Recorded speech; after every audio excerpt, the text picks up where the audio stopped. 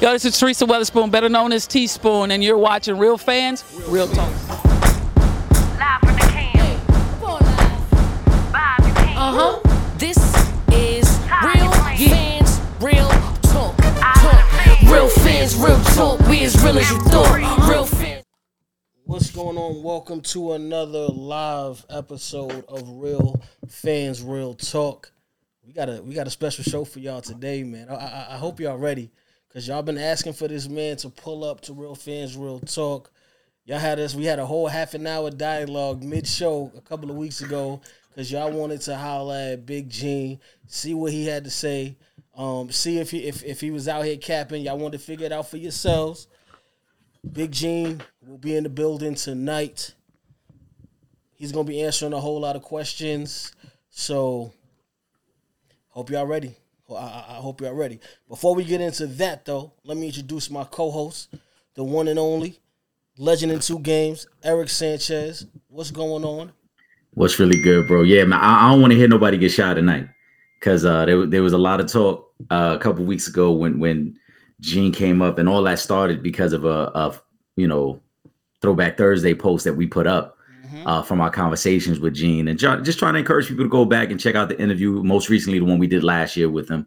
So I don't want anybody to get shot tonight. I expect the comments to be flooded the same way they've been the last few weeks for all of our guests. So the same way you guys were showing love and support to the previous guests, don't get shot tonight, man. Any questions that you got, Gene will be answering, and he will be joining us shortly. Yes, sir. Yes, sir. Yes, sir. Before we do, since we're waiting on Gene to join us anyway, we gotta send some congratulations out. Our favorite young fighter, Bruce Shushu Carrington, 9-0. Got the decision, went the distance this time, but definitely outclassed his opponent the entire fight. He's ready to start moving up, Eric, and we've been saying this for a while now, but the kid just keeps on winning. Talk to me about Shushu, man.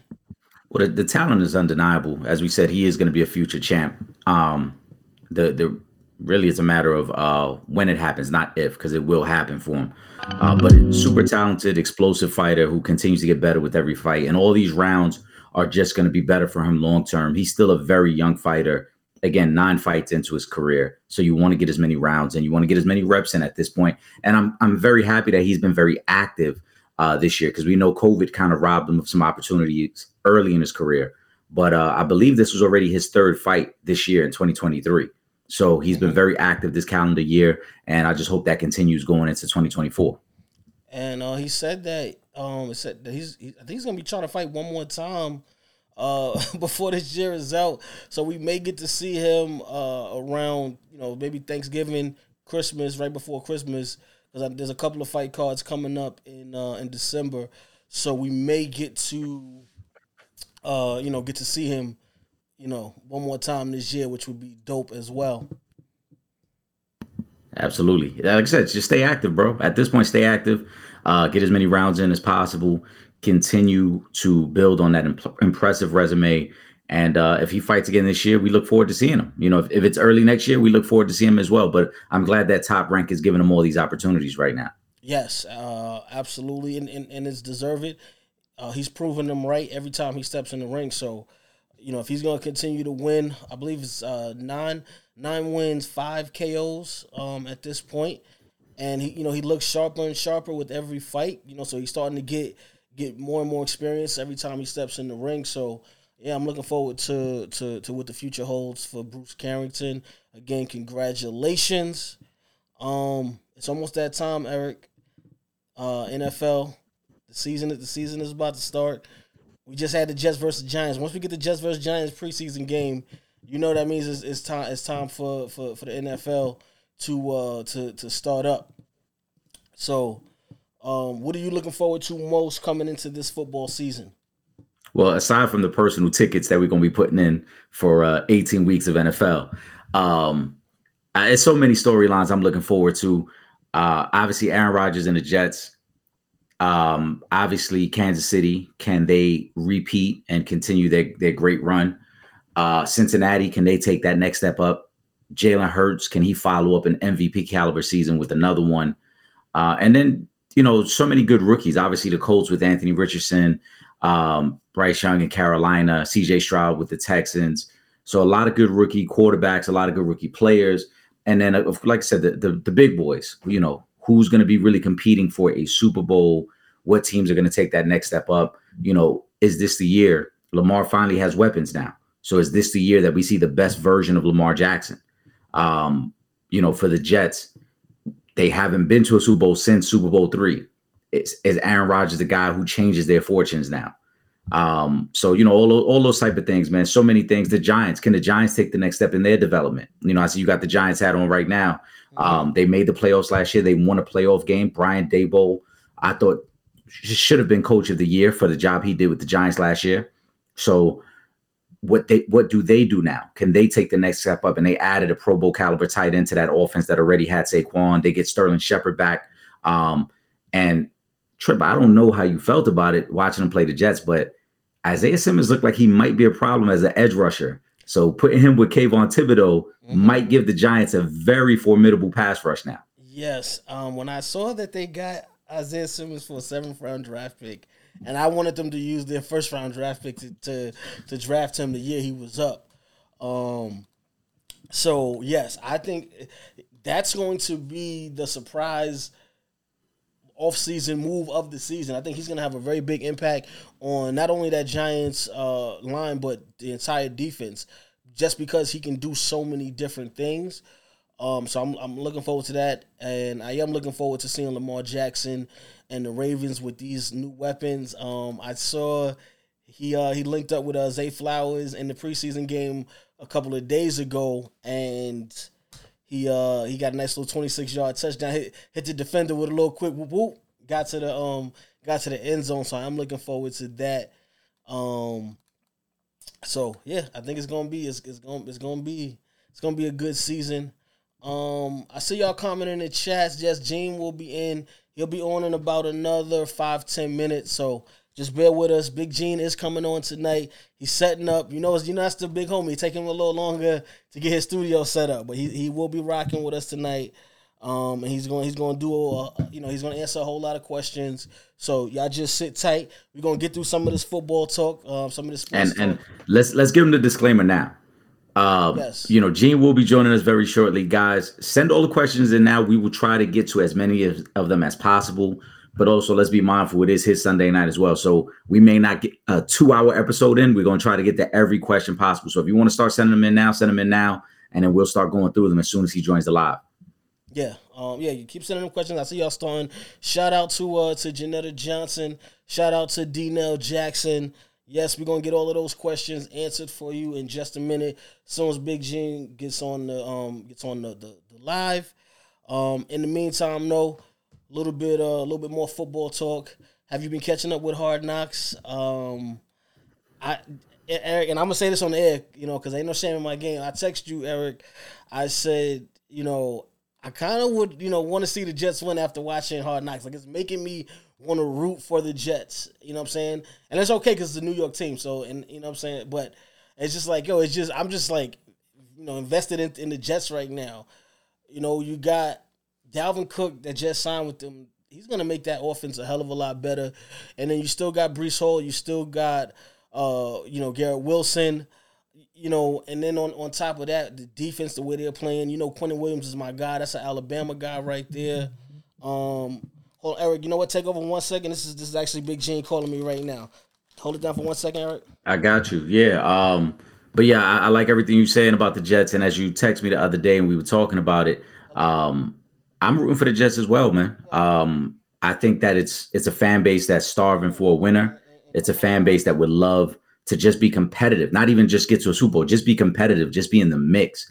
And Aaron Rodgers now has given them a jolt of energy where they really believe not only can they compete in their division, they feel they're going to be able to go toe-to-toe with Buffalo and with the Cincinnatis and the Kansas Cities.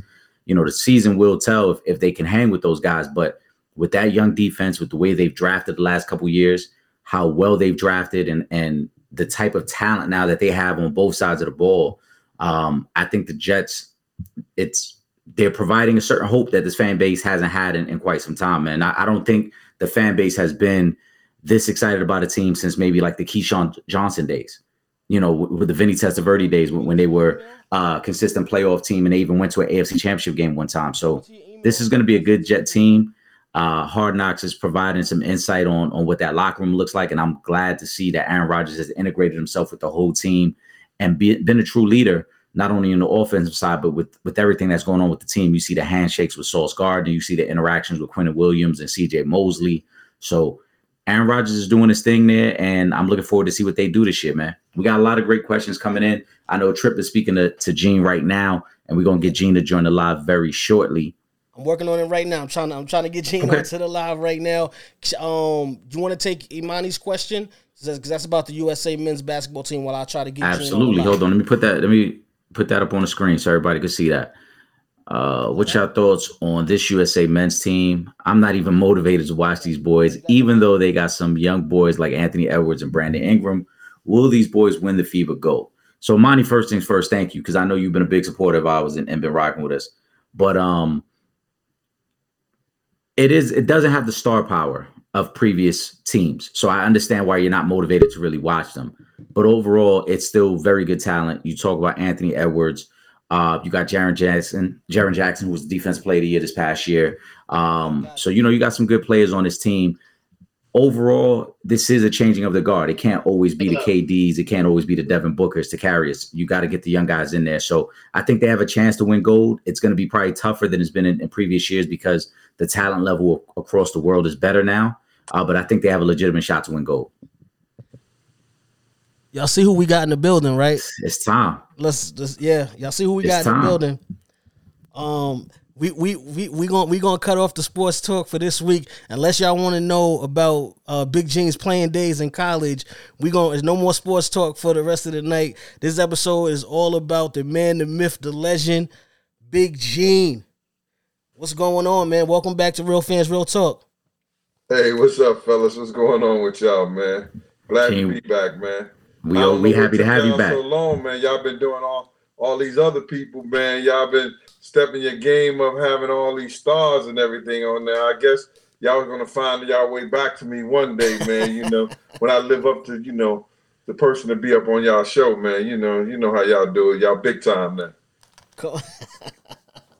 Come on, Gene. You're the biggest star, man. You get turned up every time you come to Real Fans, Real Talk. First of all, the numbers go up crazy every time you come on the show because the people love you. They love hearing from you. They love your stories. They love when you chefing it up. You know what I mean? Yeah. So we always appreciate you pulling up. Let me say this again because this is your first time back on the air since the book came out. So congratulations on the book. Thank you very much, man. Thank you very much. Got it right here, man. Got it right here. Y'all see it in the background too, man. It's on Amazon. It's doing real good. It has been doing real good since its release. And I appreciate that, man. I appreciate the public going out there and showing their support, even though there's people out there that's trying to stop it. But this next one is going to be off the chain. I just got a word from the editor, and he was like, yo, my man, this is above and beyond. He said, yo, I can't believe it. He said, yo, keep up the good work. So I got like 3 more chapters I'm going to do in that. And then I'm going to release that. I bet. You know what? Because I'm excited. What we gonna do is, because I know y'all out there, the live is starting to heat up. The questions is starting to come in. I'm gonna get a copy of the book. I'm gonna get one, and I'm going to raffle it off to one of our fans. So that's what we're gonna do. So when y'all in the comments, we're gonna figure this. I'm gonna figure out how we're gonna do the raffle, but I'm gonna buy a copy of the book to raffle off to one of our fans because we appreciate the support that y'all been giving us all throughout the summer, man. Y'all been turning up with us. So I'm going to get a copy of the book and I'm going to raffle it off.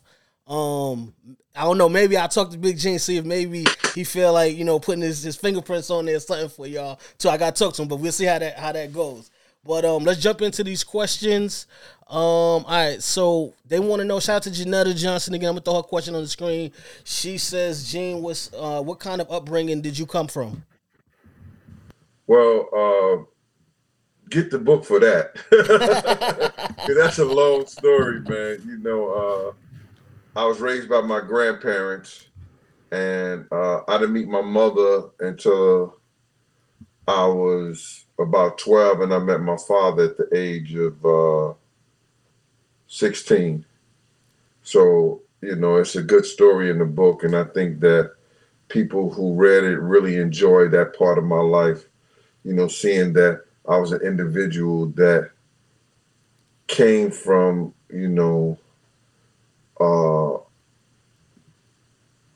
very humble beginnings, and I still made something of myself based on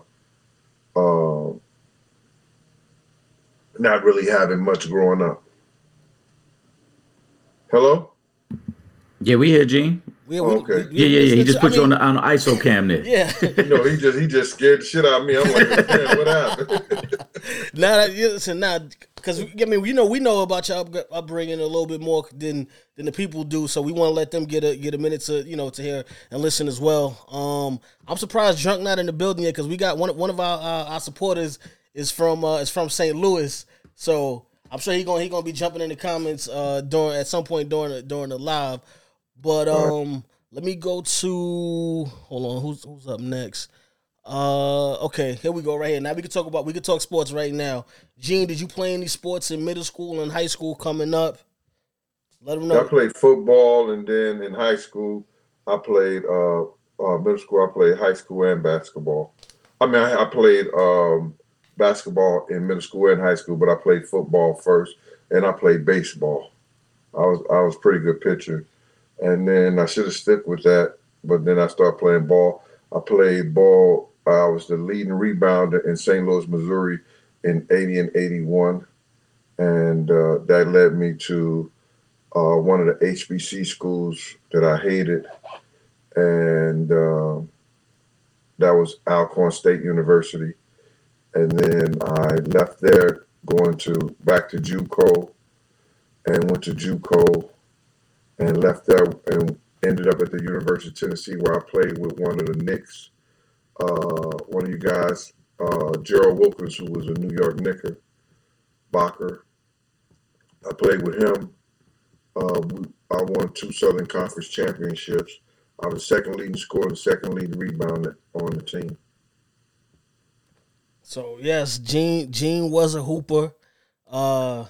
They were saying Gene could have went to the league. You know what I'm saying? That's what the word around the campfire was. But unfortunately it was a different path that was meant for you, I guess. And this is where it starts right here. Shout out to Mike's Hoop page. He says, how did you get into bodyguarding? The first people I have a bodyguard, you guys probably wasn't hear about them, but it was a gospel group called Sweet Honey and the Rock. And they were, if you go back and do the history on them, it was one of those spiritual gospel groups, and I did them at Carnegie Hall. And I would say that was the first legitimate thing. But when I was coming up in St. Louis, we had what we called DJ clubs. And I was part of Future Shock Music Production and Dynamite Disco. So we did some of our own security and bodyguard. That's where I really learned it from. So, but my first legitimate job ever doing something that was for Sweet Honey and the Rock, where I drove them to Carnegie Hall and made sure they was all right, took care of their security and everything. Gene, can you check your mic, because it's getting like a little static on it? Can you check the sound on your end? Let me see if I could do this. It's always been like that, man. I have a lot of problems with that. But let me try doing this right here. All right, and then we're gonna get to How is that? Is that better? Can you hear me? Yeah, I can. It's still doing a little pop, but it's all right. We're gonna. No, I can't hear you right there.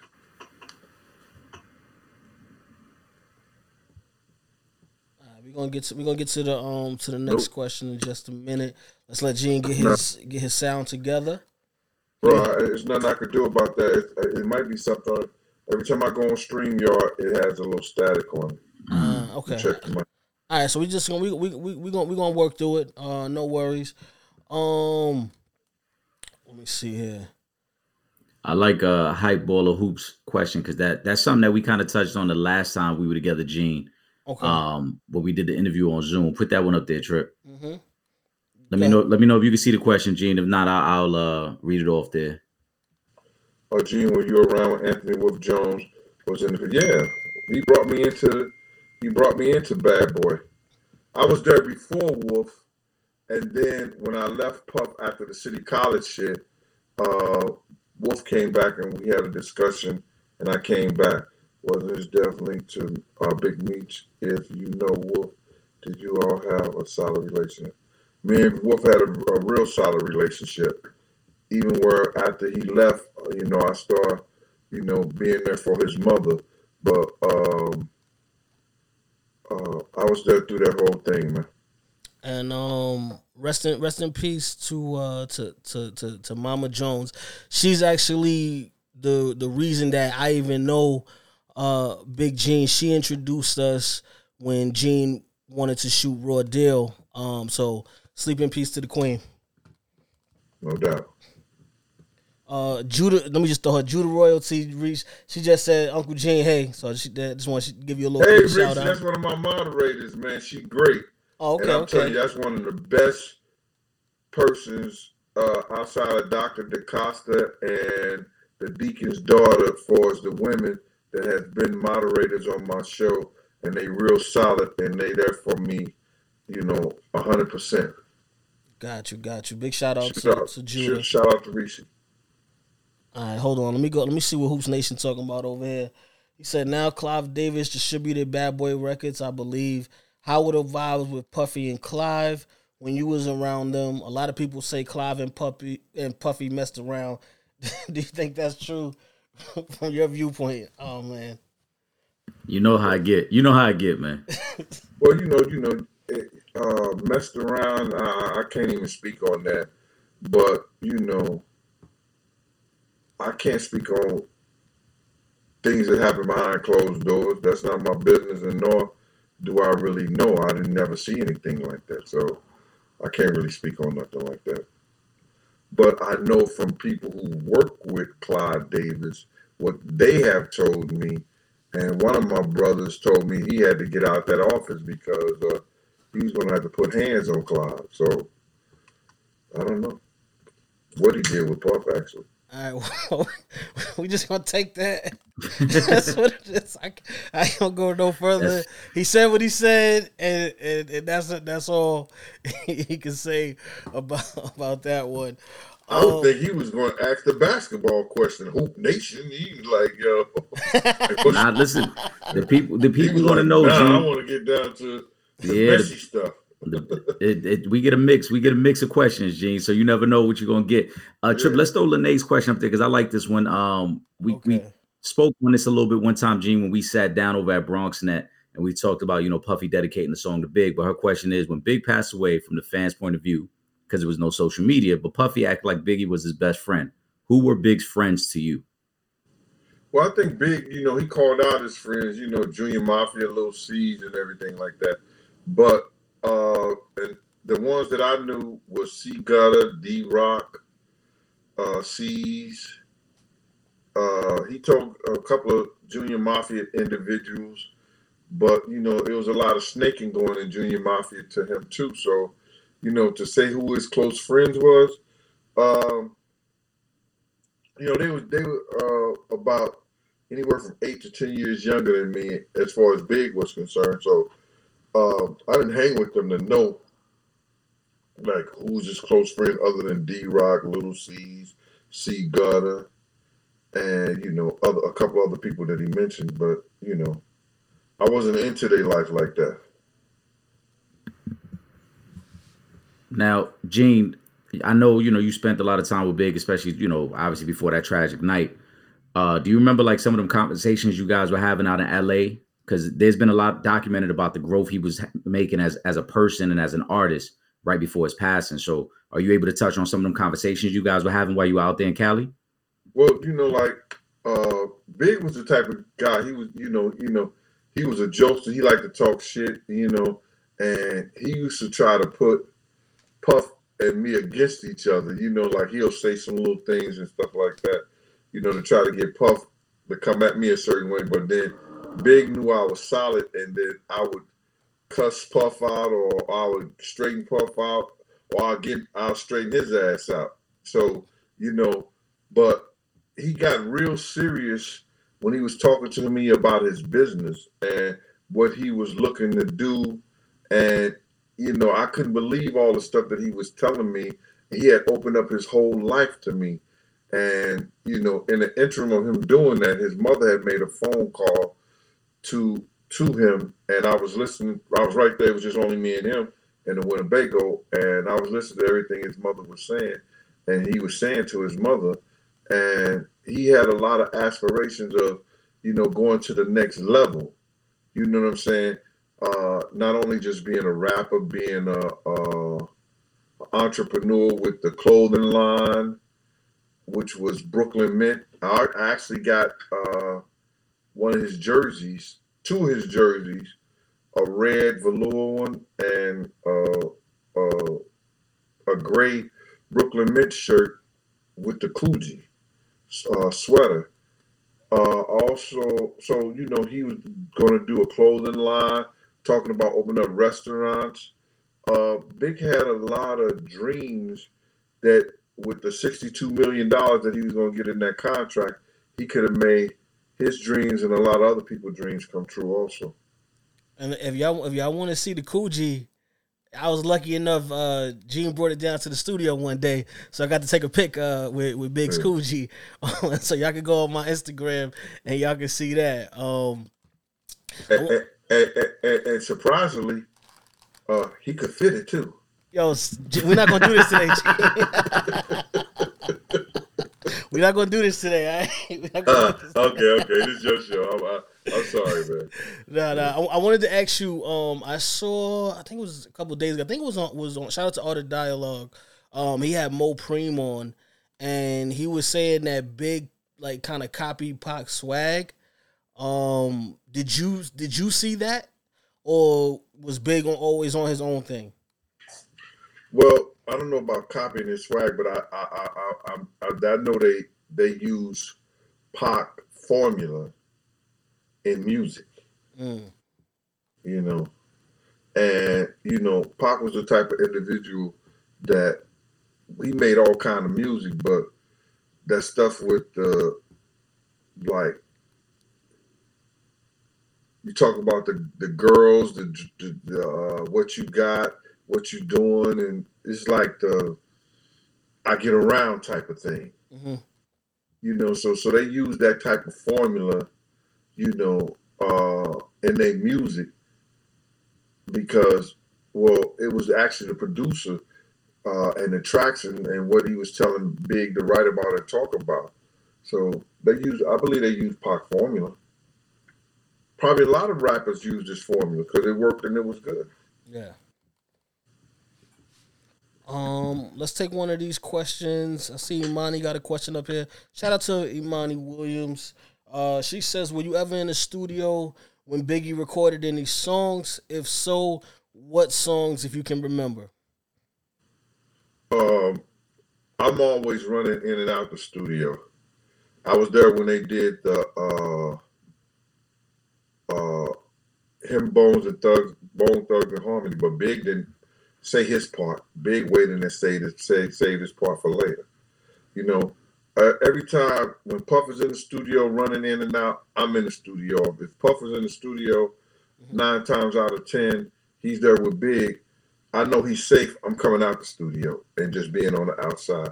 So I was there plenty of times when Puff was doing songs with Big, but sometimes, I'll just get out the studio. You know what I mean? I'll be outside chilling because it's my downtime. You know what I'm saying? So I can't really say what songs, but, I was there plenty of times. So the picture that came out from that session, it was like Bone Thugs, like Big. I want to say Fat Joe was in that picture. That was that day. I was there when Bone Thugs and Big was doing that in California. I was actually outside playing pool because they had a pool table right there, and I don't think nobody beat me that day.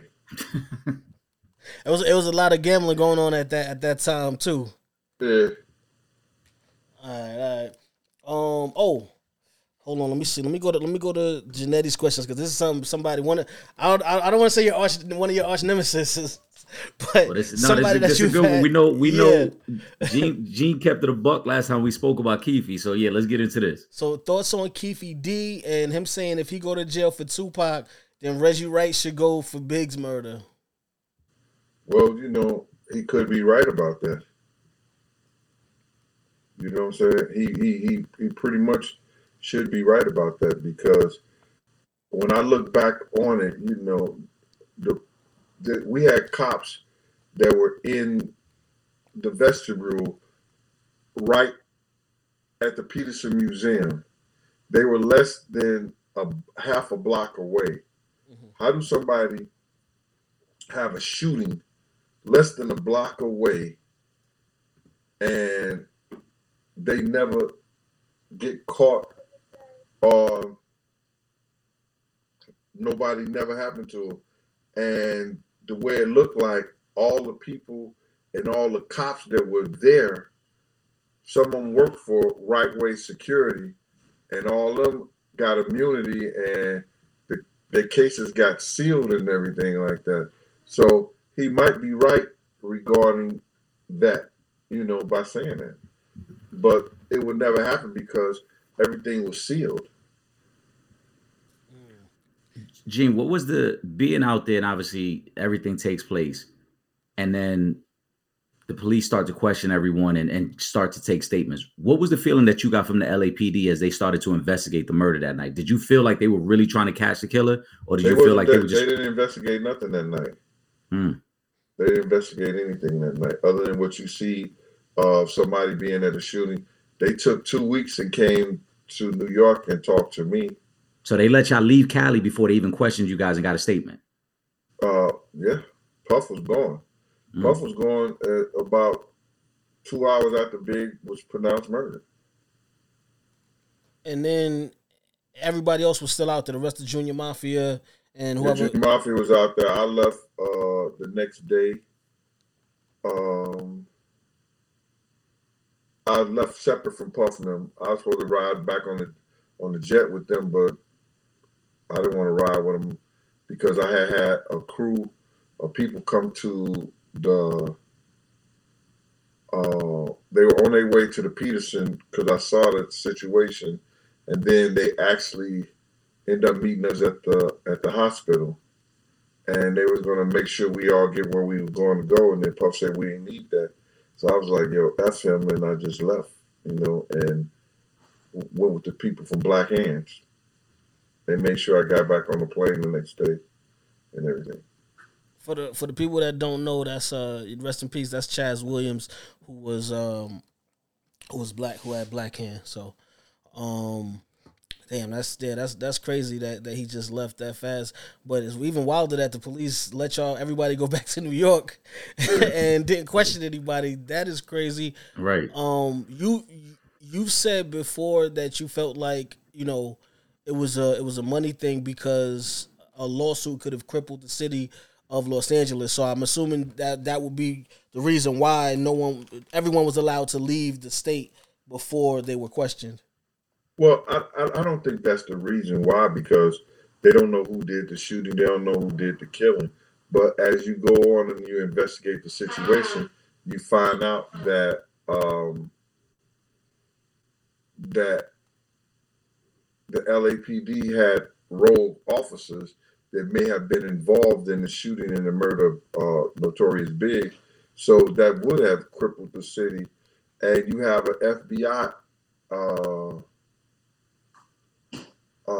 FBI agent that said he was in the meeting and he said this, and if you don't believe me, go watch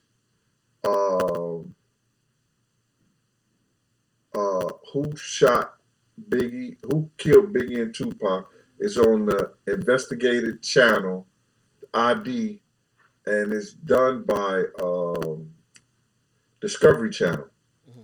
Go watch that. And the agent said himself that one of the person in the meeting said it don't make any sense for them to find the killer and mess up their relationship with LAPD for some 400-pound black crack or cocaine drug dealer that's a rapper. So the agent said that itself. Not in that way, but basically like that. Yeah. Yeah, and G, you had given us a little bit of insight into that as far as like the lawsuit from Big's mom, and I agree with you because we have to keep in mind, Big dies was that 97. Right.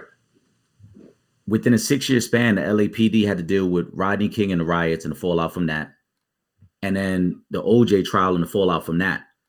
So a lawsuit by Big's family and his estate could have crippled the LAPD and really hurt the city in a way that I don't know anybody could ever magnify what that would have done to that city. Mm-hmm. Yeah, it would have been to the point, just the media coverage and find out that you had crooked cops with Rodney King, crooked cops in the LA with OJ Simpson, and now you got crooked cops that killed the Notorious Big. Shit. They was on a hell of a run, I'll tell you that. Right. Much. That would have been like I said, remember that all that would have happened within like a 6-year time frame. So it was like the city would have been done. Mm-hmm. Stick a fork to it. Facts. All right, let me go. I'm gonna go to D-Nell Jackson's question. Shout out to D-Nell. Suge Knight, do you feel Puffy was scared of him at all? Were you at the Soul Train Awards when Death Row and Bad Boy ran into each other? And we laugh because we heard some of these stories. But go ahead, G. I can't say another man was scared or feared him. He may have feared him somewhat, you know. Suge Knight was much bigger than Puff, you know what I mean? But, you know, I've seen little dudes knock out big dudes, so, you know, it is what it is. But yes, I was there at Soul Train with the whole situation. You know what I mean? Now, hold on. Was that the one when Puff ran? I was both there at both times, bro. All right, hold on. First time is when Puff with Pac. You know what I'm saying? When they had to run there. With Pac. All right. And the second time is without Pac. When you, because all right, so I know there's the situation when Puff runs, and you've spoken about this before when you just stood back and you let the Death Row cats walk past or whatever. After they go past, what was you thinking in regards to Puff after he just ran and jumped over the balcony and all of that? Well, he jumped down into the vestibule and ran in between the media vans and stuff like that. Oh, man. It reminded me when he ran away from the same gang dudes when they was trying to initiate him. So you say he's fast. Diddy is pretty fast, though. Oh, yeah, he fast on the feet when it comes to shit like that. Oh, man. That's crazy. All right, let me I see Laquanda got a question. We gonna get too much into the personal, the Pac and Faith stuff, but I'll just read the question. Do y'all think Faith messed with Pac? And a lot of people have come out the last few years saying it's true. She must is gonna take this to her grave if she came out and said she did it. Would do no damage to her image, or would it? She seemed like that's a question for all. She's the Gene and the co-host. You know, what y'all think?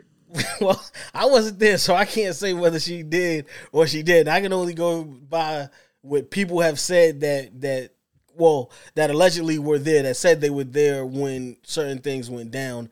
I know a lot of people have said it's to be true, but again, I wasn't there. I can't say, and I ain't gonna spread no rumors about stuff I don't know nothing about. I agree with Trip. I ain't gonna spread no rumors. Would I be surprised if it's true? No, I wouldn't be surprised. But at the same time, it does her no good to come out and say that, because then she becomes the scapegoat for a lot of people. You know how the social media is. People gonna start to blame her for the creation of the beef. Yeah. I mean, wars do start over women, though. A lot of times they do. so you never launched 1,000 ships. It's yeah. So yeah. It's crazy. Well, I believe she said some things that put herself out there, because how did you not know that Pac was with Death Row and that Pac and Big didn't have a beef?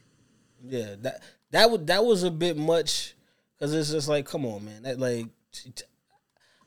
everybody who didn't want to know about it knew about it. Yeah. You know what I'm saying? That was something that didn't even matter if there was social media or not. Everybody knew about that. So it's just like, come on, man. Is there, in your eyes, is there anything that could have been done to prevent everything that happened from happening? Yeah, everybody know that. You know what I'm saying? Eric B. was taking over Death Row East Coast.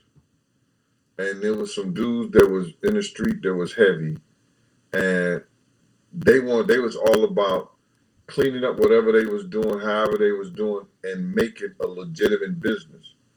And they didn't want to bring a war to New York amongst New Yorkers. You understand? So by Death Row making Death Row East, and Eric B being a part of it, him and Big D, they was trying to straighten out some shit and ask Puff to bring a representative so they could kill the noise between Pac and Big. And Puff didn't want to do that. Did he ever say why he didn't want to do it? Because he didn't want to they felt like he owed somebody something for doing something like that. Do you feel like, because we've talked about Puff's carelessness and going out to LA, and for anybody who hasn't seen it, we've sat down with Gene several times and we talked about the lack of security going out there with you guys, and his careless nature of wanting to party and be out on the scene. Do you feel that Puff just thought like, man, it's going to blow over, it's no big deal, and maybe Pac is just doing this for attention? Like, do you think he just never took it serious as to what this could mean for both coasts and how much people love Pac? I just think that when he took Big out there, he didn't give a F, because he knew Big had problems with individuals out there. It ain't had nothing to do with blowing over. He knew Big was gone, and he didn't want the heat from the mess that Big had left for him. You got to realize Big was a bad boy artist. And when Big said some things and some negative things about Pac, and then had Snoop and Winnebago shot up, all that shit gonna fall back on Puff too. Yeah. Because they look at them as being together. But Big was going on and getting his own label, his own artist, his whole camp. So I look at it like this. Puff had him out in LA doing his album, Puff own album, when Puff has a studio himself. And that's the No Way Out album. Yeah. So why would you have him out in, your studio get the money for doing a No Way Out album. Your studio get the money, even if you have the money for, the people you have in New York. Why would you take him all the way out in LA to do your album when you know he got beef with niggas out there in LA? And this is coming off of the car crash too. Because I don't give a fuck about you, because you about to leave my label anyway, and then you leaving my label, and you making me look bad, and you robbing me. So Puff knew he was leaving? Huh? So the Puff knew that Big was leaving? Bruh. And this is what people always say some dumb shit to me about. Let me ask you something. Clive Davis and all those big executives, they eat at the same place. They go to the same parties. So let me ask you this, man. What do you think that when Clive, they typed up that contract for $62 million to have Cameron, Charlie Baltimore, Lil' Kim, Lil' C, the Commission, Tracy Lee, and that all those groups and stuff like that, who you think knew before Big and the rest of the people knew about that? You think those executives over Atlantic then call Clive Davis up and say, hey, yo, we're gonna make a deal with your boys and them over here. We about to be, you know what I'm saying? We about to get those. And Clive Davis is looking at them like, huh? We finna send this guy we done spend millions of dollars to send this guy to overseas to do a tour and shit like that, to London and everything. And he about to sign with y'all this deal when Clive Davis had already told Puff to sign on them long time ago. And Puff refused to. So now Puff is looking bad in these people's eyes. So how much do he really give a fuck about Big if he gonna put him out of LA when he know his beef is in LA? Yeah. I want to ask you about London in a second, but well, I guess so. Like you said, Puff, you know, the word is starting to circulate. Did you ever get the impression that Puff was upset that Big would have seeked out his own deal? I didn't give a fuck, but Puff said his own stuff. If you look on that interview, he said, how the audacity this guy got to go and seek out his own deal. You understand? How, you know, Big got the culos, like you ain't come to me with the deal first. You went to seek out the shit yourself. You didn't give me an opportunity, but Puff wasn't gonna fuck with him no way because he had Yeah. And Puff and didn't get along at all. I seen Puff get rid of artists like he did Craig Mack because he didn't like his management. You know, because it's crazy because like rarely ever like hasn't really spoken too much, but he did a recent Vlad interview. But could you go in a little more in depth about the relationship between him and Puff and how it was? Well, Puff didn't like the fact that was telling his artists. He considered Big his artist. And was giving Big the persona of Big Papa. The Coogee sweaters, the dressing and all that shit like that. That's You understand? Now he gives this whole ideology of we're going to have this junior mafia crew and you're going to be Big Papa. And by undoing that, you understand, and telling Big shit, it infuriated Puff to the fact that, you know, he ain't fuck with at all. Got you. Let me go to Lene's question. Shout out to Markel Curtis. He said, "Big Gene, what up?" Lene says, "Gene, I'm sure you were around all of Biggie's women, Faith, Kim, Charlie Baltimore. From your point of view, who did he really love? And was Lil Kim just a person he had relations with? Is it possible he loved all three women because Biggie got Faith pregnant when It's a long question, and she's just asking and seeing. Okay, I'm just. Can you shed any light on that? This is a long question. I'm sorry. Charlie Baltimore was his girl at the time. You know, he had said that to me, and he had told me, watch and see what I do with her. You think Lil Kim album was crazy? Wait till Charlie Baltimore shit was her. So that was his girl. But I knew other women that I was close to that I knew personally that Big loved too, or Big done a lot of shit for him too.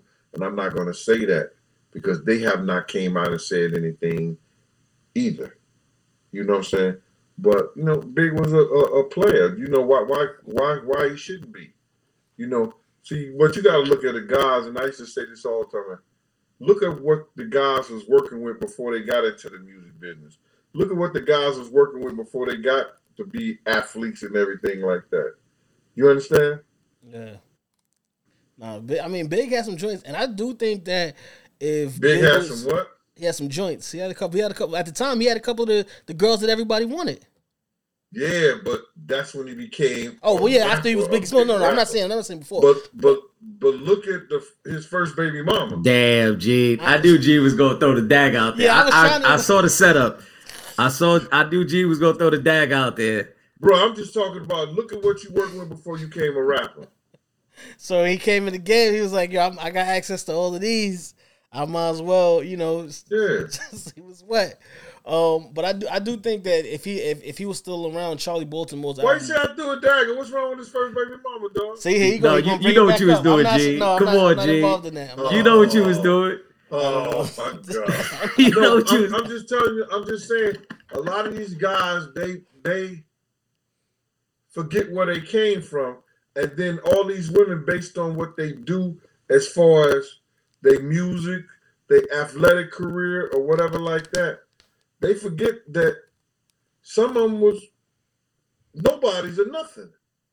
Yeah. You pick up a ball, you do your thing on the court and shit like that. What you get? You get a fine girl. But would you have had that fine girl if you didn't pick up that ball on the court? And I ain't knocking them. Yeah. You understand what I'm saying? No, That's a fact though. Word. All right, let me go to shout out to Terrence Wells. He said, "Big Gene, what up?" Let me go to David's question. Christopher was close with E-Money Bags. He said Christopher too. Wow. All right, was close with E-Money Bags before he passed. He's a real one. He knows that Diddy didn't like that. Did you? Were you around at that point? Or any of the times that he was around E-Money Bags? No, I like I said, I didn't hang out with them.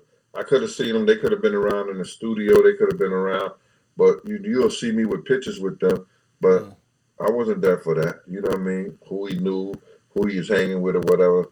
I was there for Puff's safety most of the time on all aspects. Did Puff ever have an issue with the people that were around Big? Not like Junior Mafia. It depends on what he had to do. Okay. You know what I'm saying? If Big had to work, he would have an issue. If certain people came up in the studio and it was time for Big to work or whatever like that, he would have an issue. Gotcha. But Big was the type of dude, he did the shit when he wanted to, not when Puff wanted them to do it.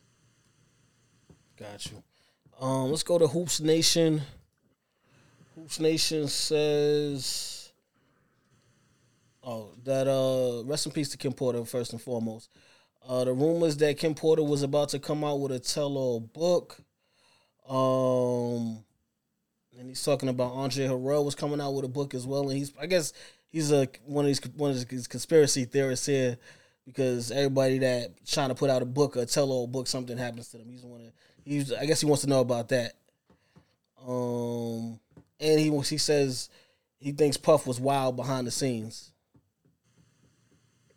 I don't understand that, bro. It was a lot. I'm sorry, Hoops Nation. I tried to get your question out there. It's the conspiracies and theories, Yeah. Trip. Gene, I wanted to ask you about the London trip, because that's something that's talked about a lot. Should Big have been in Cali? He was supposed to leave to London. Now, last time we got together, you gave us your thoughts on Lil C's and some of the stories he was putting out there. And recently on a podcast, he stated that Big never wanted to go to London. That's why they stood out in Cali as long as they did. He stated that Big never wanted to go out there because he knew Junior Mafia wasn't going to be able to go out there with him. Do you remember anything like that with Big stating, I don't want to go to London? Or was that something that just somehow obviously the tragic night and he never gets a chance to go? Lil C says and talks based on the fact that Lil C's need the industry for his livelihood. So he may not get or see or tell the truth all the time about certain situations and certain things. But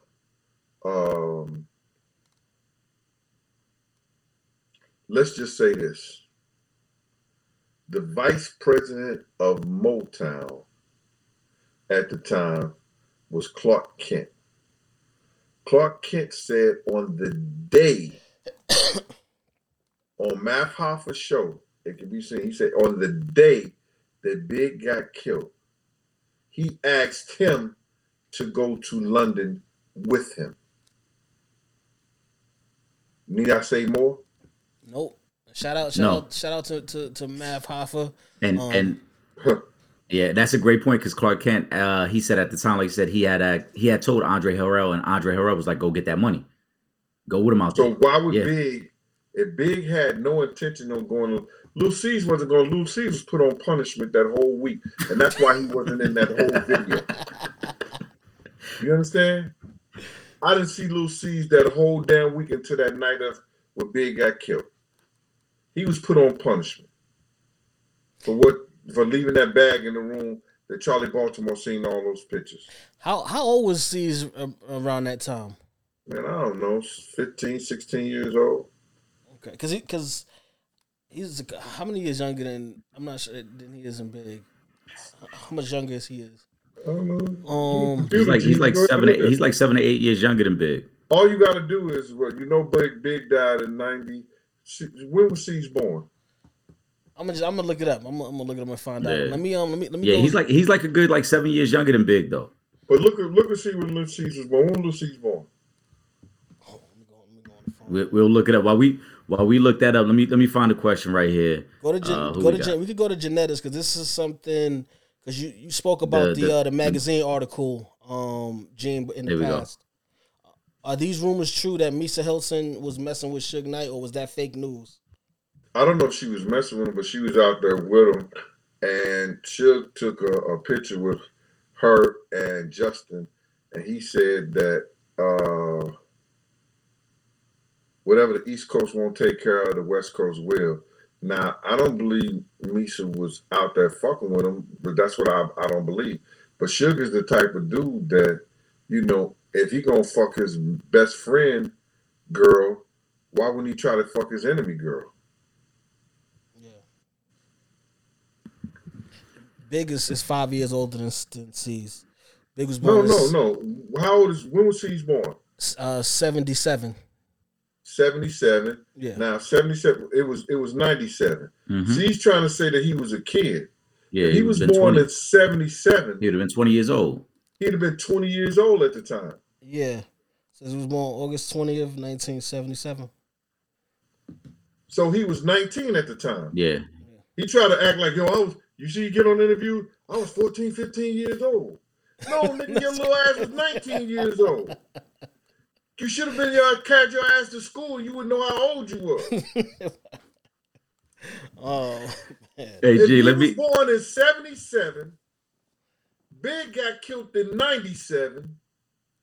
He would have been 20 years old that year. Yeah, well, August he would have been 20 years old, right? Yeah. He would have been turning 20. He would have 19 turning 20. Yep. Yeah. And that's great, because he get on the interviews and talking about he was 14 and 15 years old when Big got killed. Yeah, because nigga, he was 19 years old. Yeah, you're right, because the impression has always been given that he was like a much younger than the rest of the crew, but he really wasn't. Some motherfuckers that's 18, 19 years old on their side, or out on their own, paying their bills, living in their own apartments, doing all kinds of shit. Yeah. That's crazy. I did not realize C's was that old at the time. I didn't either. I always felt like he was younger for some reason. But yeah, okay. That's crazy. Okay, let me see. Hold on. Oh, somebody's coming to Jan's rescue over here. Shout out to Imani. She said Jan wasn't the finest thing. And I think it's crazy that when they do stuff for Big, they never include Charlie Baltimore. It's almost like she didn't exist. When they have parties honoring him, she wasn't even included in the movie. Mm-hmm. Did he ever at the time, or do you know if he had written anything for Charlie Baltimore at that time? She used to write her own stuff. And the day we was in the studio before he got killed, a couple of days before that, they was in there writing that interlude that was supposed to be in Puff album. Okay. But Big used to say she write her own shit. She could write.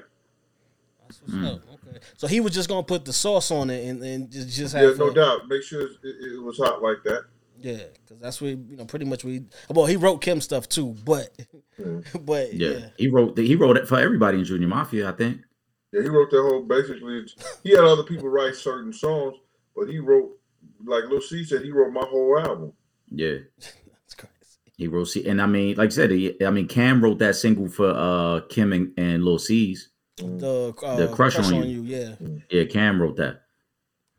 Gene, because you were so connected and respected in the streets, Was there ever a time, because I know you talked about Eric B and the, Death Row East and trying to squash it, but was there ever a time someone from Death Row ever tried to contact you to be like, yo, let's make this go away, let's squash this whole issue we got? Not at all. Not at all. Did you at the time, I really didn't give a shit whether they squashed it or not. It wasn't that ain't what I was there for. Okay. I was there for the safety of people. But when my dudes got involved in it, Chaz Williams, Zip, Eric B, Big D, and they wanted to do it, I was right there, giving the messages to Puff, because they could always call me and I'm right there. You know what I mean? Facts. Gene, I want to talk to you because, people hearing your story, I know you get a lot of doubters and naysayers, but we've seen people confirming a lot of the things you said, whether some people will publicly say it, some people, have said it privately, but just want to go back to the London thing because you had to sit down with Kirk Burroughs and he basically confirmed the whole London thing. But one other thing he spoke about was his ownership or his part ownership of Bad Boy Records. Can you talk a little bit about that from your perspective? Well, from my perspective, I knew Kirk was supposed to have 25% of Bad Boy. And before Puff could make the deal, he had to sign. When you go to a company investing in you and buying it, they want ownership. That's what they made Kirk believe, that it was supposed to be some kind of one ownership or whatever like that. So he had to put his 25% back into the company. And once he did that, Puff was on and running. He got the deal and cut Kirk off the 25% that he was supposed to have. Damn. That's crazy. So, Kirk, he explained that on my show to the people. And he said that, y'all kind of spoke about there was like some sort of a confrontation that he had went through at that time, like a physical thing with some guys that pressed him. Yeah, they was trying to shake him up, man. You know what I'm saying? All right, well, shout out to Kirk Burroughs, man. I know he still got a fight on his hand. He's still trying to get his shares back in the company. Hopefully, he can make something happen with that. I'm gonna take Imani's question. I've heard about this story as well. This is actually on a couple of the DVDs, like the Beef DVDs, something like that. Did anyone hear of the story that E40's crew surrounded Big and C's in Cali? I guess they was about to get them, but Big talked to 40 on the phone, and he said let him go. I think it was a situation where E40 had paid for Big to come out there and do a show and had them trapped up. My man Hawk was with them. He was Big road manager. Okay. And they ended up talking it out and, squashing everything.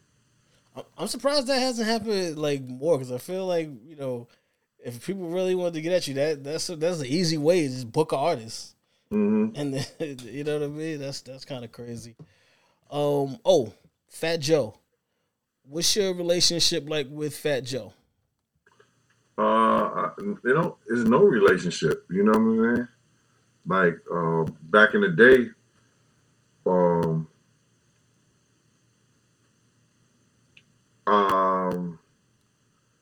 I had a semi-relationship with him, but it was through K Slade and Puff.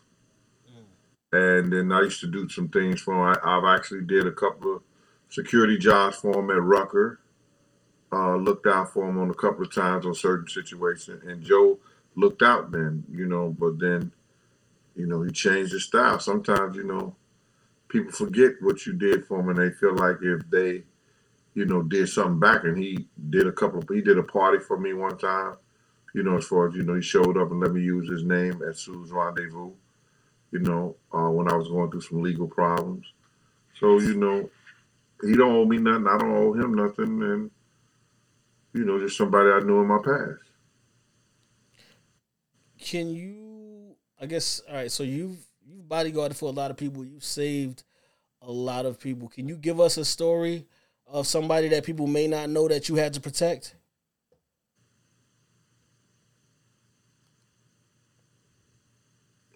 Like, what kind of story? Anything, whatever. Somebody that we may not know that you have done security for, or any like I big did names. security for Jesse Jackson before. You ain't know that? You know what? I didn't know that. Yeah, you got to talk about that. Hold on. How did that come about? I did security for Derek Jeter. Okay, that's another. Yeah, that's another. That's in my book. That's a story that's in my book. Let's take it this way then. Let's take it this way. Who's one person you did security for that you was like never again? After you worked with them, it's like never again. I don't know. This is the day I did security for Derek Jeter for the GQ magazine, and he said, "Thanks, Big Gene." That's lit. Matter of fact, I think I did see that magazine when we was going through the stuff for the documentary. I did see that one. That's crazy. Yeah. Shout out to Derek Jeter. And I got that story in my book when he was talking about Mariah Carey. Wait, hold on. Can you elaborate? Nah, that got to stay in the book. That's in the book. Oh, it's on the new book. It's coming out. You're going to talk about this one, and you're going to go in depth in the new book. That's in the new book. Oh, okay. That Now we story can't get to about that. All right. We're going to have to have you back when the new book is ready to come out. Because we need to hear about that. The people definitely need to hear about that. Let me see. God of War Engineer. Let me see what he's saying. Okay, he's got a question. Did Big know at the time of Pac's murder that it was Orlando Anderson and Keefe D that did it, being as they knew Diddy? Nah, he didn't know at the time. Cause you did have a I'm not saying you had a relationship, but you knew Keefe D at the time. Y'all hang out. What was Keefe D like at that time? Bossed up. So he ain't the same dude you were like a lot of money, a lot of bottles, a lot of dudes around him. He was bossed up. Yeah, because he definitely speaks like that. Like when he talks about that time, like he was. So yeah, all right. So he definitely was. Oh, he definitely was. Yeah. Yeah. All right. Let me see. Okay, here's a good one right here. Janetta, shout out to Janetta. She says, "When was the last time you and Puff talked?" We ain't talked. He tried to send me a stack of money over at the Kingdom. I told him to get the fuck up out of here. Send his money back to him. And then we was at the club. He sent some bottles over to my table. And I told the lady to take the bottles back to him. And my man Jewel from Felon Magazine said, "Shit, Gene, I'm drinking this shit. I don't know." Your man said, "I ain't got nothing to do with that issue." Yeah, I just moved away from the table. I'd have had to drink one too. We ain't get to be turning down the free bottles, man. It's paid for now. You think? Why do you think he tried them gestures? Was that like a peace offering from him, or you think that was one of them like, man, listen, I don't need you out here letting people know what was really going on behind the scenes? No, I don't think it's that. It's that I'm in the club and I got about 15, 20 niggas around me and we just chilling, and he looking kind of weak over there. So he trying to make sure and check the temperature and see is everything good. Niggas act like they don't know, but when you know, you know. And the dudes that I was dealing with around that time and being around those cats, they were serious. I got the All-Stars from Felon Magazine. I got the 12th Street Posse, Slick and the Family, and the same gang dudes and different dudes around me. And we at the Sin City. He had a few cats around him, but if anything break out, I'm deeper, and my niggas is ruthless, and I know his gang. I know those cats over there. You know what I'm saying? After everything that's gone down, at that time, now you telling your stories now, could you sit down and have a conversation with Puff now at this point? No reason to. No reason at all. Mama Wolf, Wolf mother is dead. You know what I'm saying? Mm-hmm. D. Ferg is dead. You know what I'm saying? It's not going to bring none of the people that I love, and I love. I knew Wolf and his son, both his sons, and everything like that. But I love Mama Jones, and I love D. Ferg. It's not going to bring none of the people that we had a mutual understanding, a mutual relationship with back. That he should have did right by them. So there's nothing he could say to me. I could say that I saved that nigga life more than once. Yeah. You understand what I'm saying? And he know that. Yeah. Shootout right out there at Anastasia at Heavy D's birthday party. I'm the nigga he grabbed and I held him back like this while niggas is shooting guns. You understand? We had in Miami at Luke's party. They shooting on the stage, but I told him prior to that, yo, my man, we gotta move. Yeah. You understand? We gotta get away from this. They's gonna start shooting. Bullets don't have no name on it. You understand what I'm saying? Got you. So I don't have nothing to say to him. You know what I'm saying? I'm out hundreds and thousands of dollars in legal fees for fucking with Bad Boy because every time the state want to bring me up on charges, they bring this Bad Boy shit up. And people don't understand that. For the people that may have not seen our previous sit downs, when you guys come back from California, was there ever a time where Puff tried to sit down and talk to you about whatever took place out there? Not at all. He just kind of like swept it under the rug and went business as Yep, usual. that's it. I tried to at one time, but then you got to realize when I came back, I stopped fucking with him in 97, after 97, and I came back in 99, and guess what? He's faced with the Shine shit. Yeah. And those charges and shit like that. So, Now you spoke about the Shine situation before, but could you go in depth? Like, what was the situation with Puff and Shine? One, not having the same attorney, and there was a situation with the witnesses. And well, the thing about it is that, and this is a big part of my book, so I'm not going to elaborate too much, is that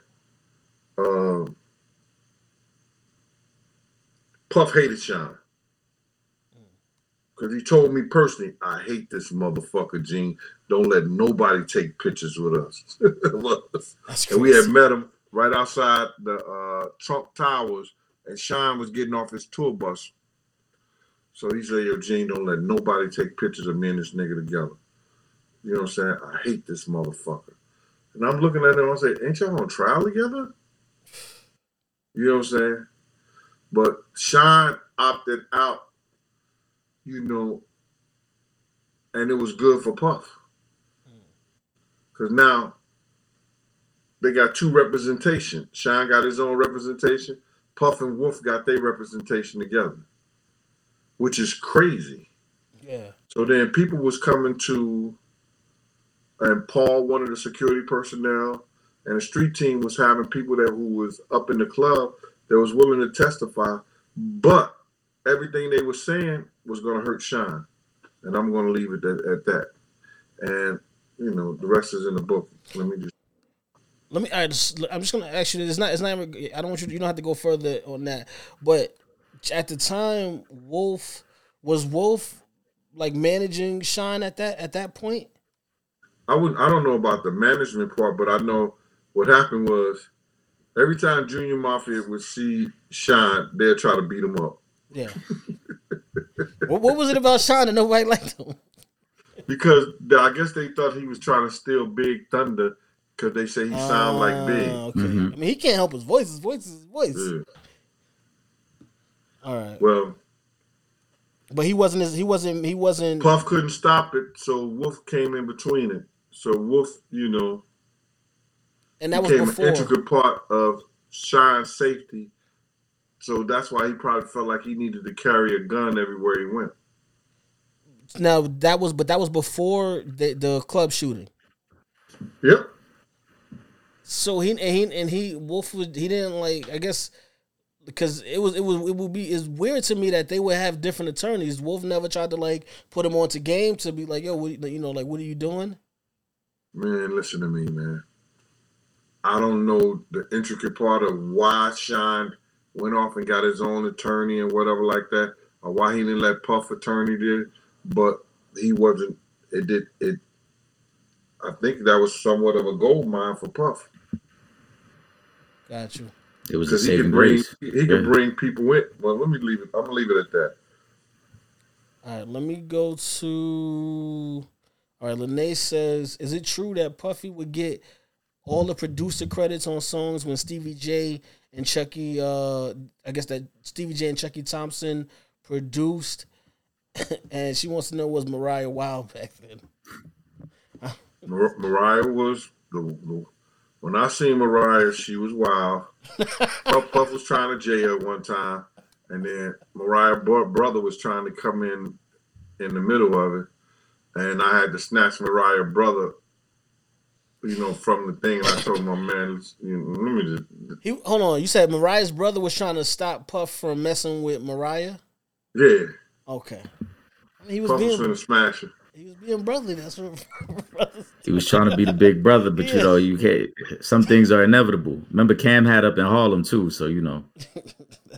Yeah, so I got in between that, you know, like, you know, my man, listen here. They start, let them do what they got to do. You need to step up out of that. He said, that's my sister. Okay. Not tonight, I guess. She a grown woman.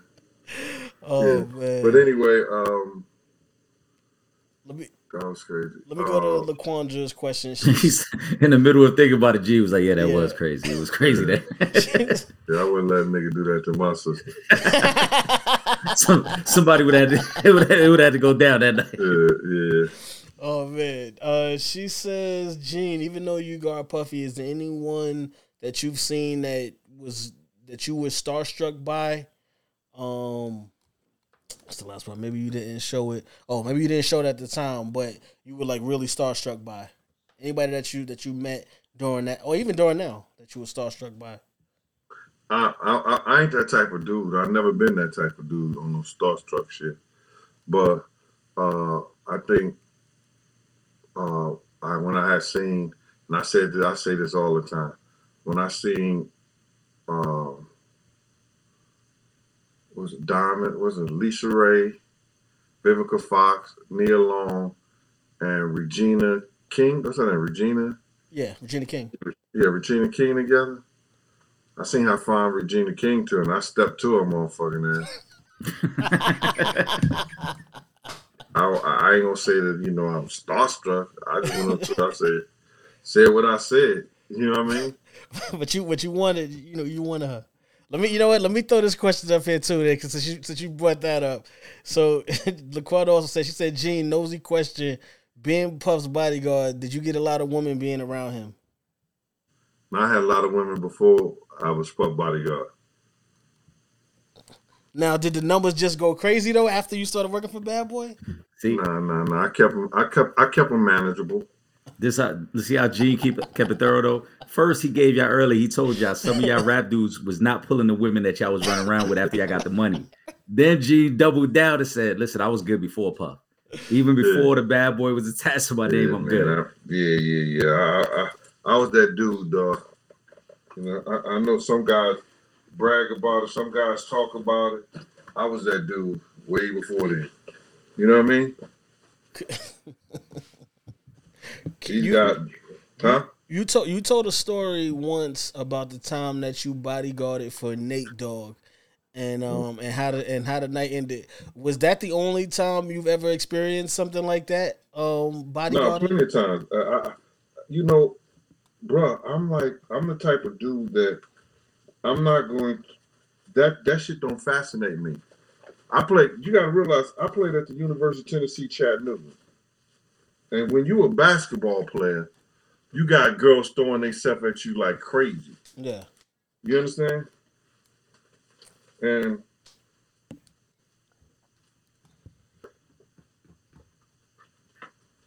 I have pictures from my heyday that shows that I was that dude like that. I've always been around beautiful women, and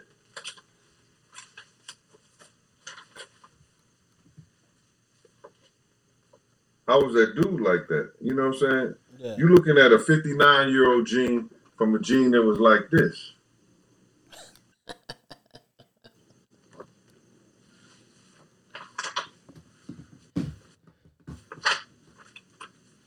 Gene definitely was the man back in the day. Now, your style? Did you have that same style coming out of St. Louis, or was that something that you developed being in Harlem? I had one of the best dressed dudes that was in Harlem named Racine Henderson. Now, I've always been a good dresser and everything like that, but every place, wherever you go, had different styles. He put me on the styles into New York. You know what I mean?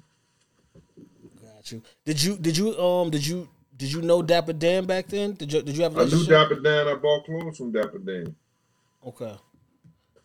What was that whole experience like? The whole like at that time, because I imagine in the '90s, like when Dapper Dan was like really at his peak, what was that like? Like getting clothes from him or having him style you? Well, we used to just like go to Dap's house. Okay. When we used to go to Dap's house and get clothes from Dap. And I don't know about styling. I just bought his clothes, and you put it together the way you want to. That shirt that I said, that wasn't no real Versace shirt. That Dapper Dan made that? That was Dapper Dan's shirt.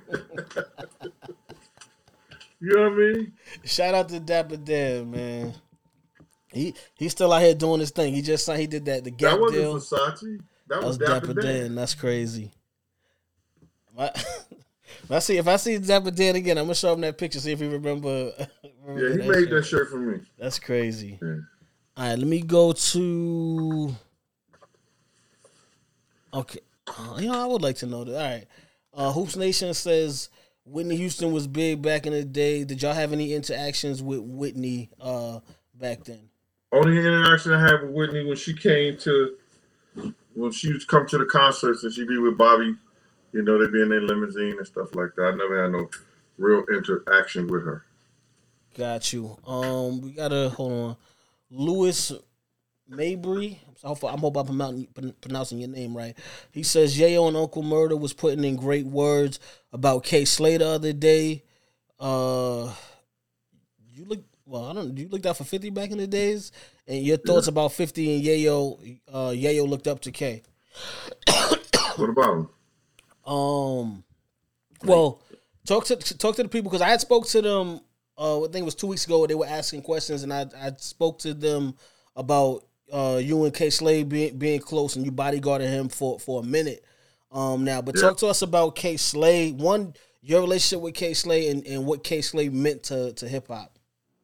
Well, I was like his big uncle, even though me and Kay was real close.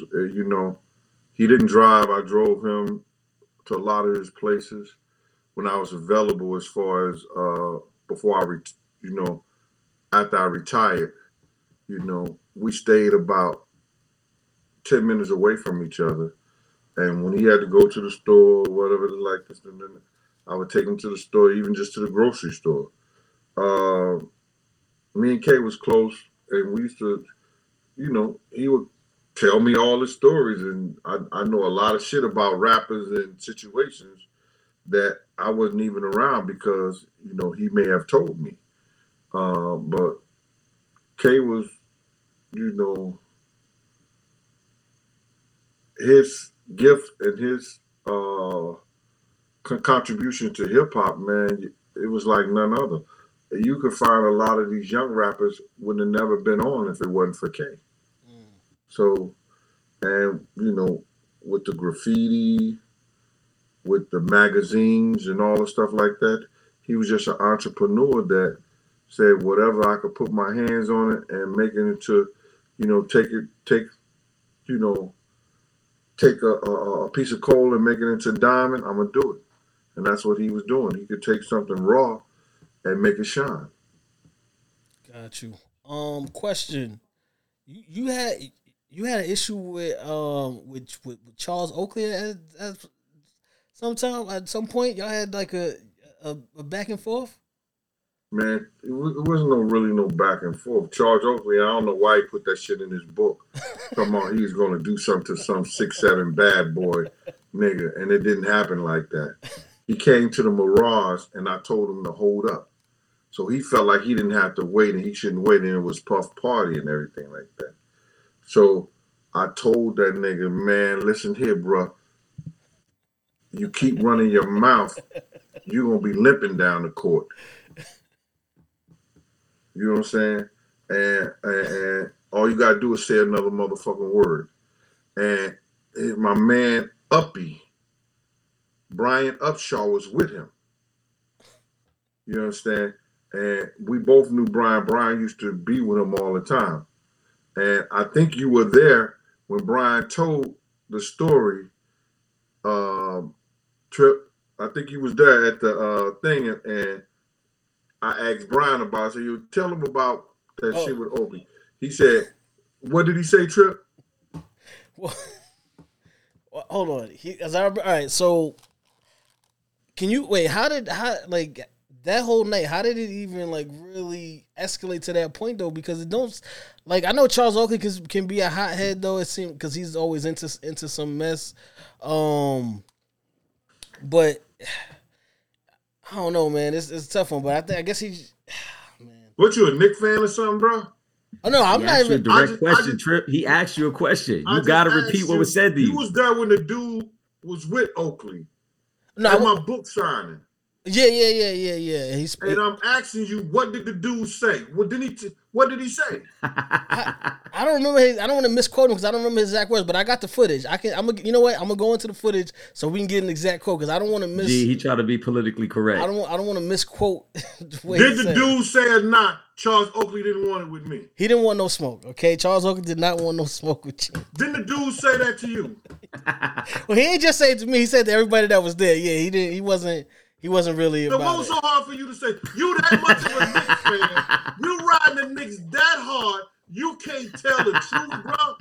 I didn't want to throw Charles Oakley under the bus like that. Because, Charles Oakley is known as a tough guy. You ain't throwing them on the bus. You just saying what the man said. Why you trying to throw on G for? He didn't say that.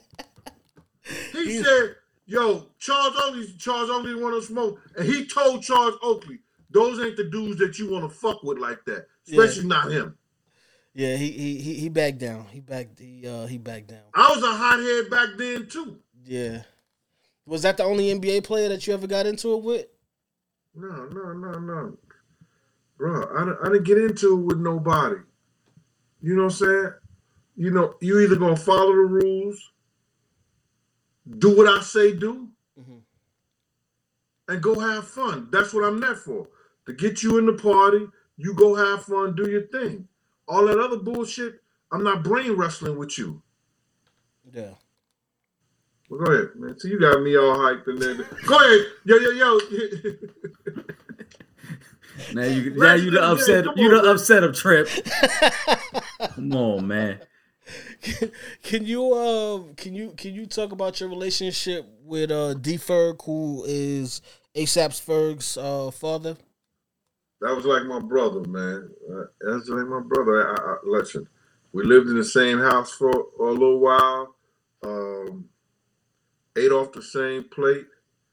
If I needed, he was there. He needed, I was there. He died the day after my birthday, man. I never forget that, man. You know what I'm saying?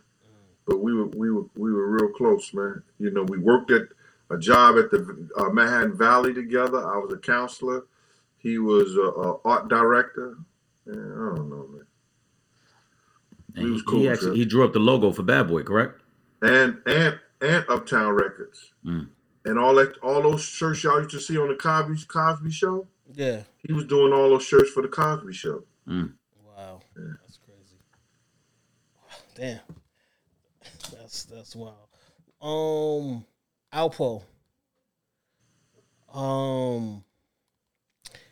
when he came home, it was kind of crazy because of everything that happened when he got locked up. But you were cool with Alpo back in the day.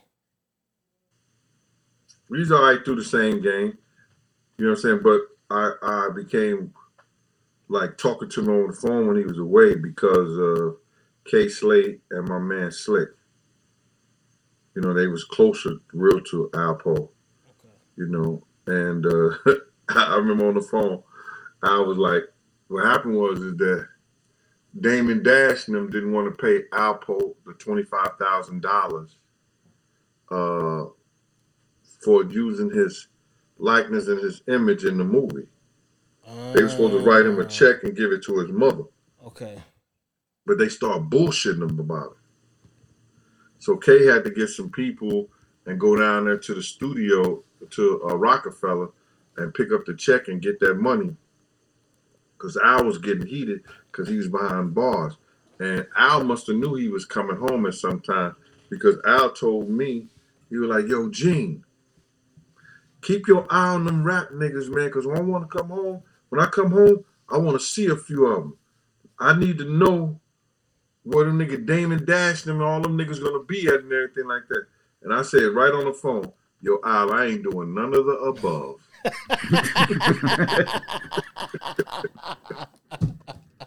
Telling me to keep my eye on somebody.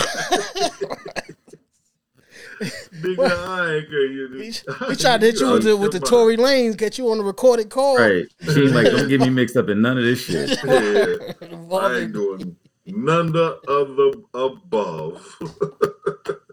Yo, keep your eye on them, Gene, man. I want to know where them niggas at, man, when I come home, man. Oh, yeah? Good luck, brother. Yeah, for real. Oh, man. Let me see. Oh, you just getting a compliment. Like, yeah. You know the comment section. You know how it goes, man. Ladies is being the ladies, Gene. They love you. Gene, I know you're working on that next book. When can we expect that next book? I'm gonna have it to the editor by the end of, in the middle of September, and I'm gonna try to have it out by my birthday on the 16th of October. If they want to get the first book, if they haven't gotten it already, where can they get it? They can cash out me at Big Gene 52. Put your address and everything in the description, and I'll send you a signed copy. Or you can go on Amazon and just put Gene Deal, My World of Bodyguard and Hip Hop Star. I'll just do the cash app to get the autograph signed copy. Right. Yeah. Don't waste your time going to the other man. Right, you get the autograph copy. That's what people don't understand. Amazon, they are charged after they deliver it and the charge it's $29. After they get through putting on their charges and stuff like that, it's almost $40 or $50 when they mail it to you. So you might as well just get an autograph. Go direct. Signed copy of the book. But people do what they got to do and what they want to do. It's all good. Oh, can you? I think we started. I think the first thing was about Big Shoes. I think that was like the first clip that we put out about Big Shoes. That's crazy, right? Can you just said that? Can you go? Can you talk about that story for the people? Oh my goodness! See, yeah. So there you go. If you don't know, those are the shoes that Big wore on stage when he was stepping on the back of the hills. They had the whole big scene about it in the movies when he said they was too small. He couldn't, so he had to step on the back. And what kind of shoes are those? So they can know the type of player you was back in the day, Gene. See, there you go. They Maury's. A lot of people don't know about that. Those are very expensive shoes for the people at home that may not know about that. But how pissed were you when you saw Big walking First on the back of all, Angie Martinez just did a show, and this nigga Mike B comes on there lying that Big wore some size 12 shoes. Those shits are 14D. Big was a 14E, a wider cut. You understand? So they begged me to fucking wear my shoes, and the dudes from 5001 promised to make me an outfit that I never got. You know what I'm saying? And if it wasn't for God being close to them, and God was not a member of Same Game, but God was the dude who, if D Ferg asked him for anything for the Same Game, God would give that money up. You know what I'm saying? God would give it to him. So they had promised me to do a outfit for me, because you know you got a $5,001 outfit. Use the man. You know what I'm saying? Yeah. So never happened. I spoke to God. God was going to work it out. Then D Ferg just said, "Yo, Gene, just leave it alone. God cool. He be looking out." So I just left it alone. Didn't say nothing else. But they still owed that, and they never gave it up. You know, they didn't know. D Ferg told me not to press it no more. Just leave it alone. All right. So now, when I come back from Soul Train after seeing Big performance, I come to the locker room. This motherfucker is got his feet halfway out my shoes, stepping on the back of them shits, man. Yo, I cussed him the fuck out. Man, what the fuck is wrong with you? and you know, when he's sitting down, he look up. I don't know if he's looking at me or he's looking, but I'm like, yo, man, give me my motherfucking shoes, man. What the fuck is wrong? Yo, you ain't gonna be talking to my man. Nigga, I'm talking to your man like that. And yo, fuck my shoes up, man. But I never wore them since then, bro. Never wore them. That's crazy. I went out and bought me some more Gators. Man was stepping on the Morris like they were slippers. Yeah, man, that shit. Jay, can you talk about your time around 50 Cent? But I wasn't around 50 like that, bro. 50 used to come up to Black Hands. I seen him a couple of times. You understand? The longest I've been around 50 was like 6 hours. We rode the plane together. And we just talking, and that nigga was writing down everything. You know what I'm saying? Yeah. The funny thing about it is that he wrote the name of my company down. I gave him a card. My company's named Savoir Faire. Mm-hmm. You know what I'm saying? I don't have my shit on me right now. Where my wallet at? My company has always been named Savoir Faire. The nigga 50 blessed me by doing a song saying, I got the Savoir Faire. You know, a lot of niggas don't know what that means. That's the ability and the know-how to get out any situation at any given time. You know what I'm saying? Or to adapt to any situation or any place, person, or anything like that. You know what I mean? So he blessed me for doing that song, but nobody know where he got that from. He got that from me. I'm about to say that 50 looked out twice too, because he looked out and posted the doc. He posted Raw Deal, The Last Big Night, on his Instagram, and my cousin was lucky enough to screenshot it before he took it down. He had it up there for about 15 minutes, and it had like 20,000 views, 3,000 likes already. And from that point on, the documentary just started going everywhere. Yeah, everybody that made millions off that. I mean, like, got million views and million hits off that shit like that. Mm-hmm. Yeah, but he 50 was the first one who posted this shit. Mm-hmm. So that was a blessing, and I'm gonna be forever grateful for him to do that. But you know, and then he came to my crib. You understand, when he had the issue in the street, and I was giving him a bulletproof vest. You know what I'm saying? Covered, you know, because he had that street shit going on. That was the back and forth. Now, are you talking about Murder Inc. or the Red Rum? Yeah. Okay. Red Rum Inc. And you know, we was out to Vegas together, and I put something in his hand so he could squeeze off if he had a problem. For y'all people don't know. No, just leave it at that. You ain't got to give no explanation on that. You leave it at that. Okay. It is. I ain't gonna say no more about it. G said what he said. That's it. Is there anybody that you had to hem up that you was like, you know what, I just can't stand this. I'm glad I got to hem him up like that. No. a lot of time Chaz stopped a lot of shit. Going down.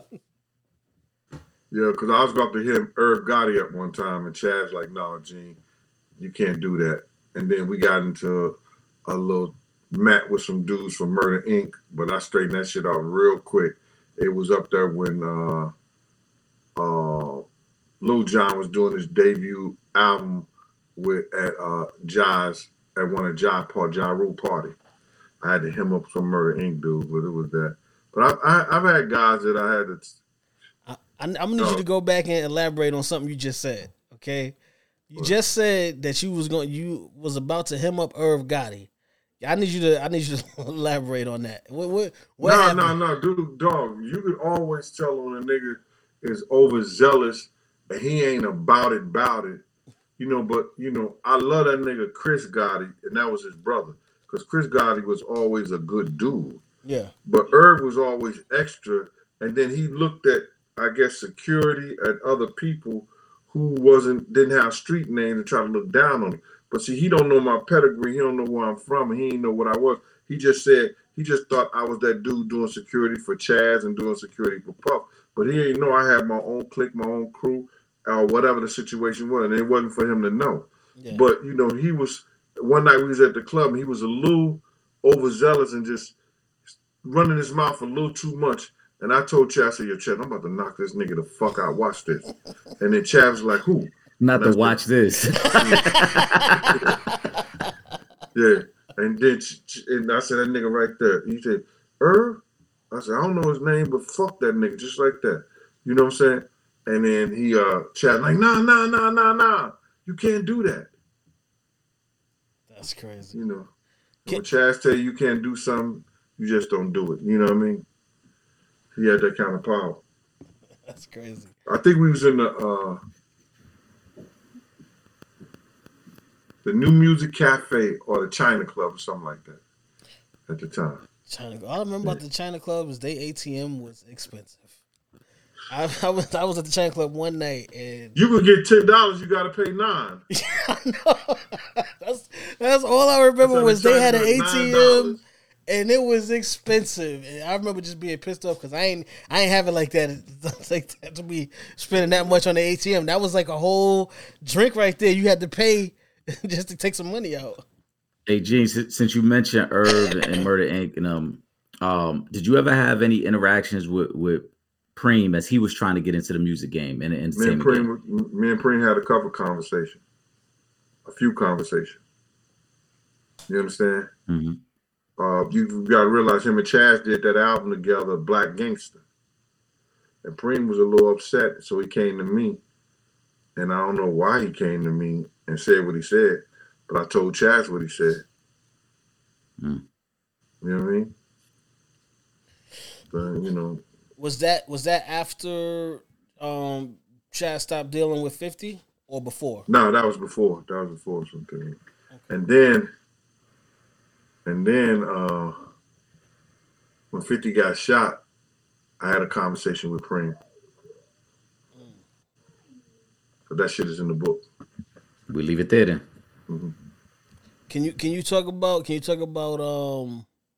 there was a situation that went down between Will Smith and Jada and Puff? Can you talk about that? Well, that part will be in the book too, but you know, I mentioned it before. We were all at the Four Seasons. It was Matt Damon, it was Ben Affleck, Jada Pinkett, Jennifer Lopez, Will Smith, Puff, and then it was Will and his sister and her new husband.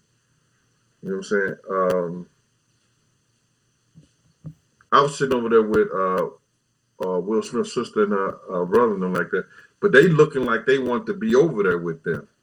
And I was like, you know, I don't think Will Smith wanted over there because they had matching Michael Jackson jackets on. They had the Thriller jackets on. I was like, oh my God. Are y'all good? Y'all all right? No, we all good. Just checking the camera. All right, Gene, we're gonna get ready to wrap it up on that note, we definitely appreciate you. Man, you just stopped my thing in the middle of the shit, man. What happened? Oh, my bad. Go ahead, Gene. My bad. Finish that. I ain't telling you nothing. Wrap that shit up. No, go ahead, Gene. Tell us what happened. My bad. No, go ahead. Because I want. That's one of our sponsors. Erase that shit. We get Jada and Will dollars. That's all right. Nah, Will trying to bounce back right now. Man, I'm gonna leave it like this. Yo, go get this right here. My World of Bodyguard and the Hip Hop Star by Gene Deal. You understand? I got the Gene Deal show on YouTube. The next one is coming out. It's crazy. I'm giving you stories about Big L, Pun. You understand? The events that happened right after Big got killed. The inside story of Bad Boy when Shine. You know what I'm saying? Black Rob or G Dep. You know, I'm going in the how this narcissistic guy just wanted to be everybody and actually lost himself, but he became a millionaire, being everybody else. I guess we know I think we know who that person is. All right. Eric, you want to give us a final thought before we get up out of here? Man, as always, man, I appreciate all the supporters. All the questions were great tonight. Shout out to Gene, man. Gene, every time we sit down with you, you've been amazing. You give us these stories that we continue to kind of, we try to live through your experience. So we appreciate you for that, man. And for anybody who doesn't have the book already, get the book, whether through Amazon, reach out to Gene directly. And we're looking forward to that next book. All right. Appreciate you. Facts. Well, that's Cash App, PayPal, Big Gene 52. Hey, everybody out there in the Real Fans, Real Talk family, man, y'all a close-knit group, and I appreciate y'all, man, and thank y'all for all y'all support. Facts, and thank you again, Gene, for pulling up. We appreciate you as always.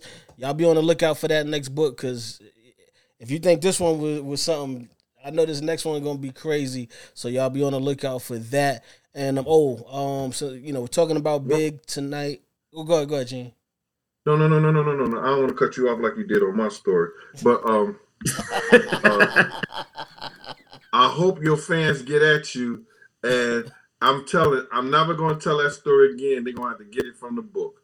And y'all was giving y'all that, and I was giving y'all that right here on Real Fans and Real Talk. Hold on, Gene. Come on, man. Let's go. We got extra. Trip. Just cut me out. So, K Sarah. No, we got extra couple of minutes. We can go back to the story. We gonna be out. Nah, Gene started turning off the lights. All right, we're gonna get it on the next time Gene get back on the show. Gene said, "God bless and good night." Whatever will be. Before we get up out of here, since we're talking about Biggie tonight and Bad Boy, I do want to say rest in peace to Chico Del Vec, one of the members of Junior Mafia. He passed away about a week ago, so I just want to say condolences.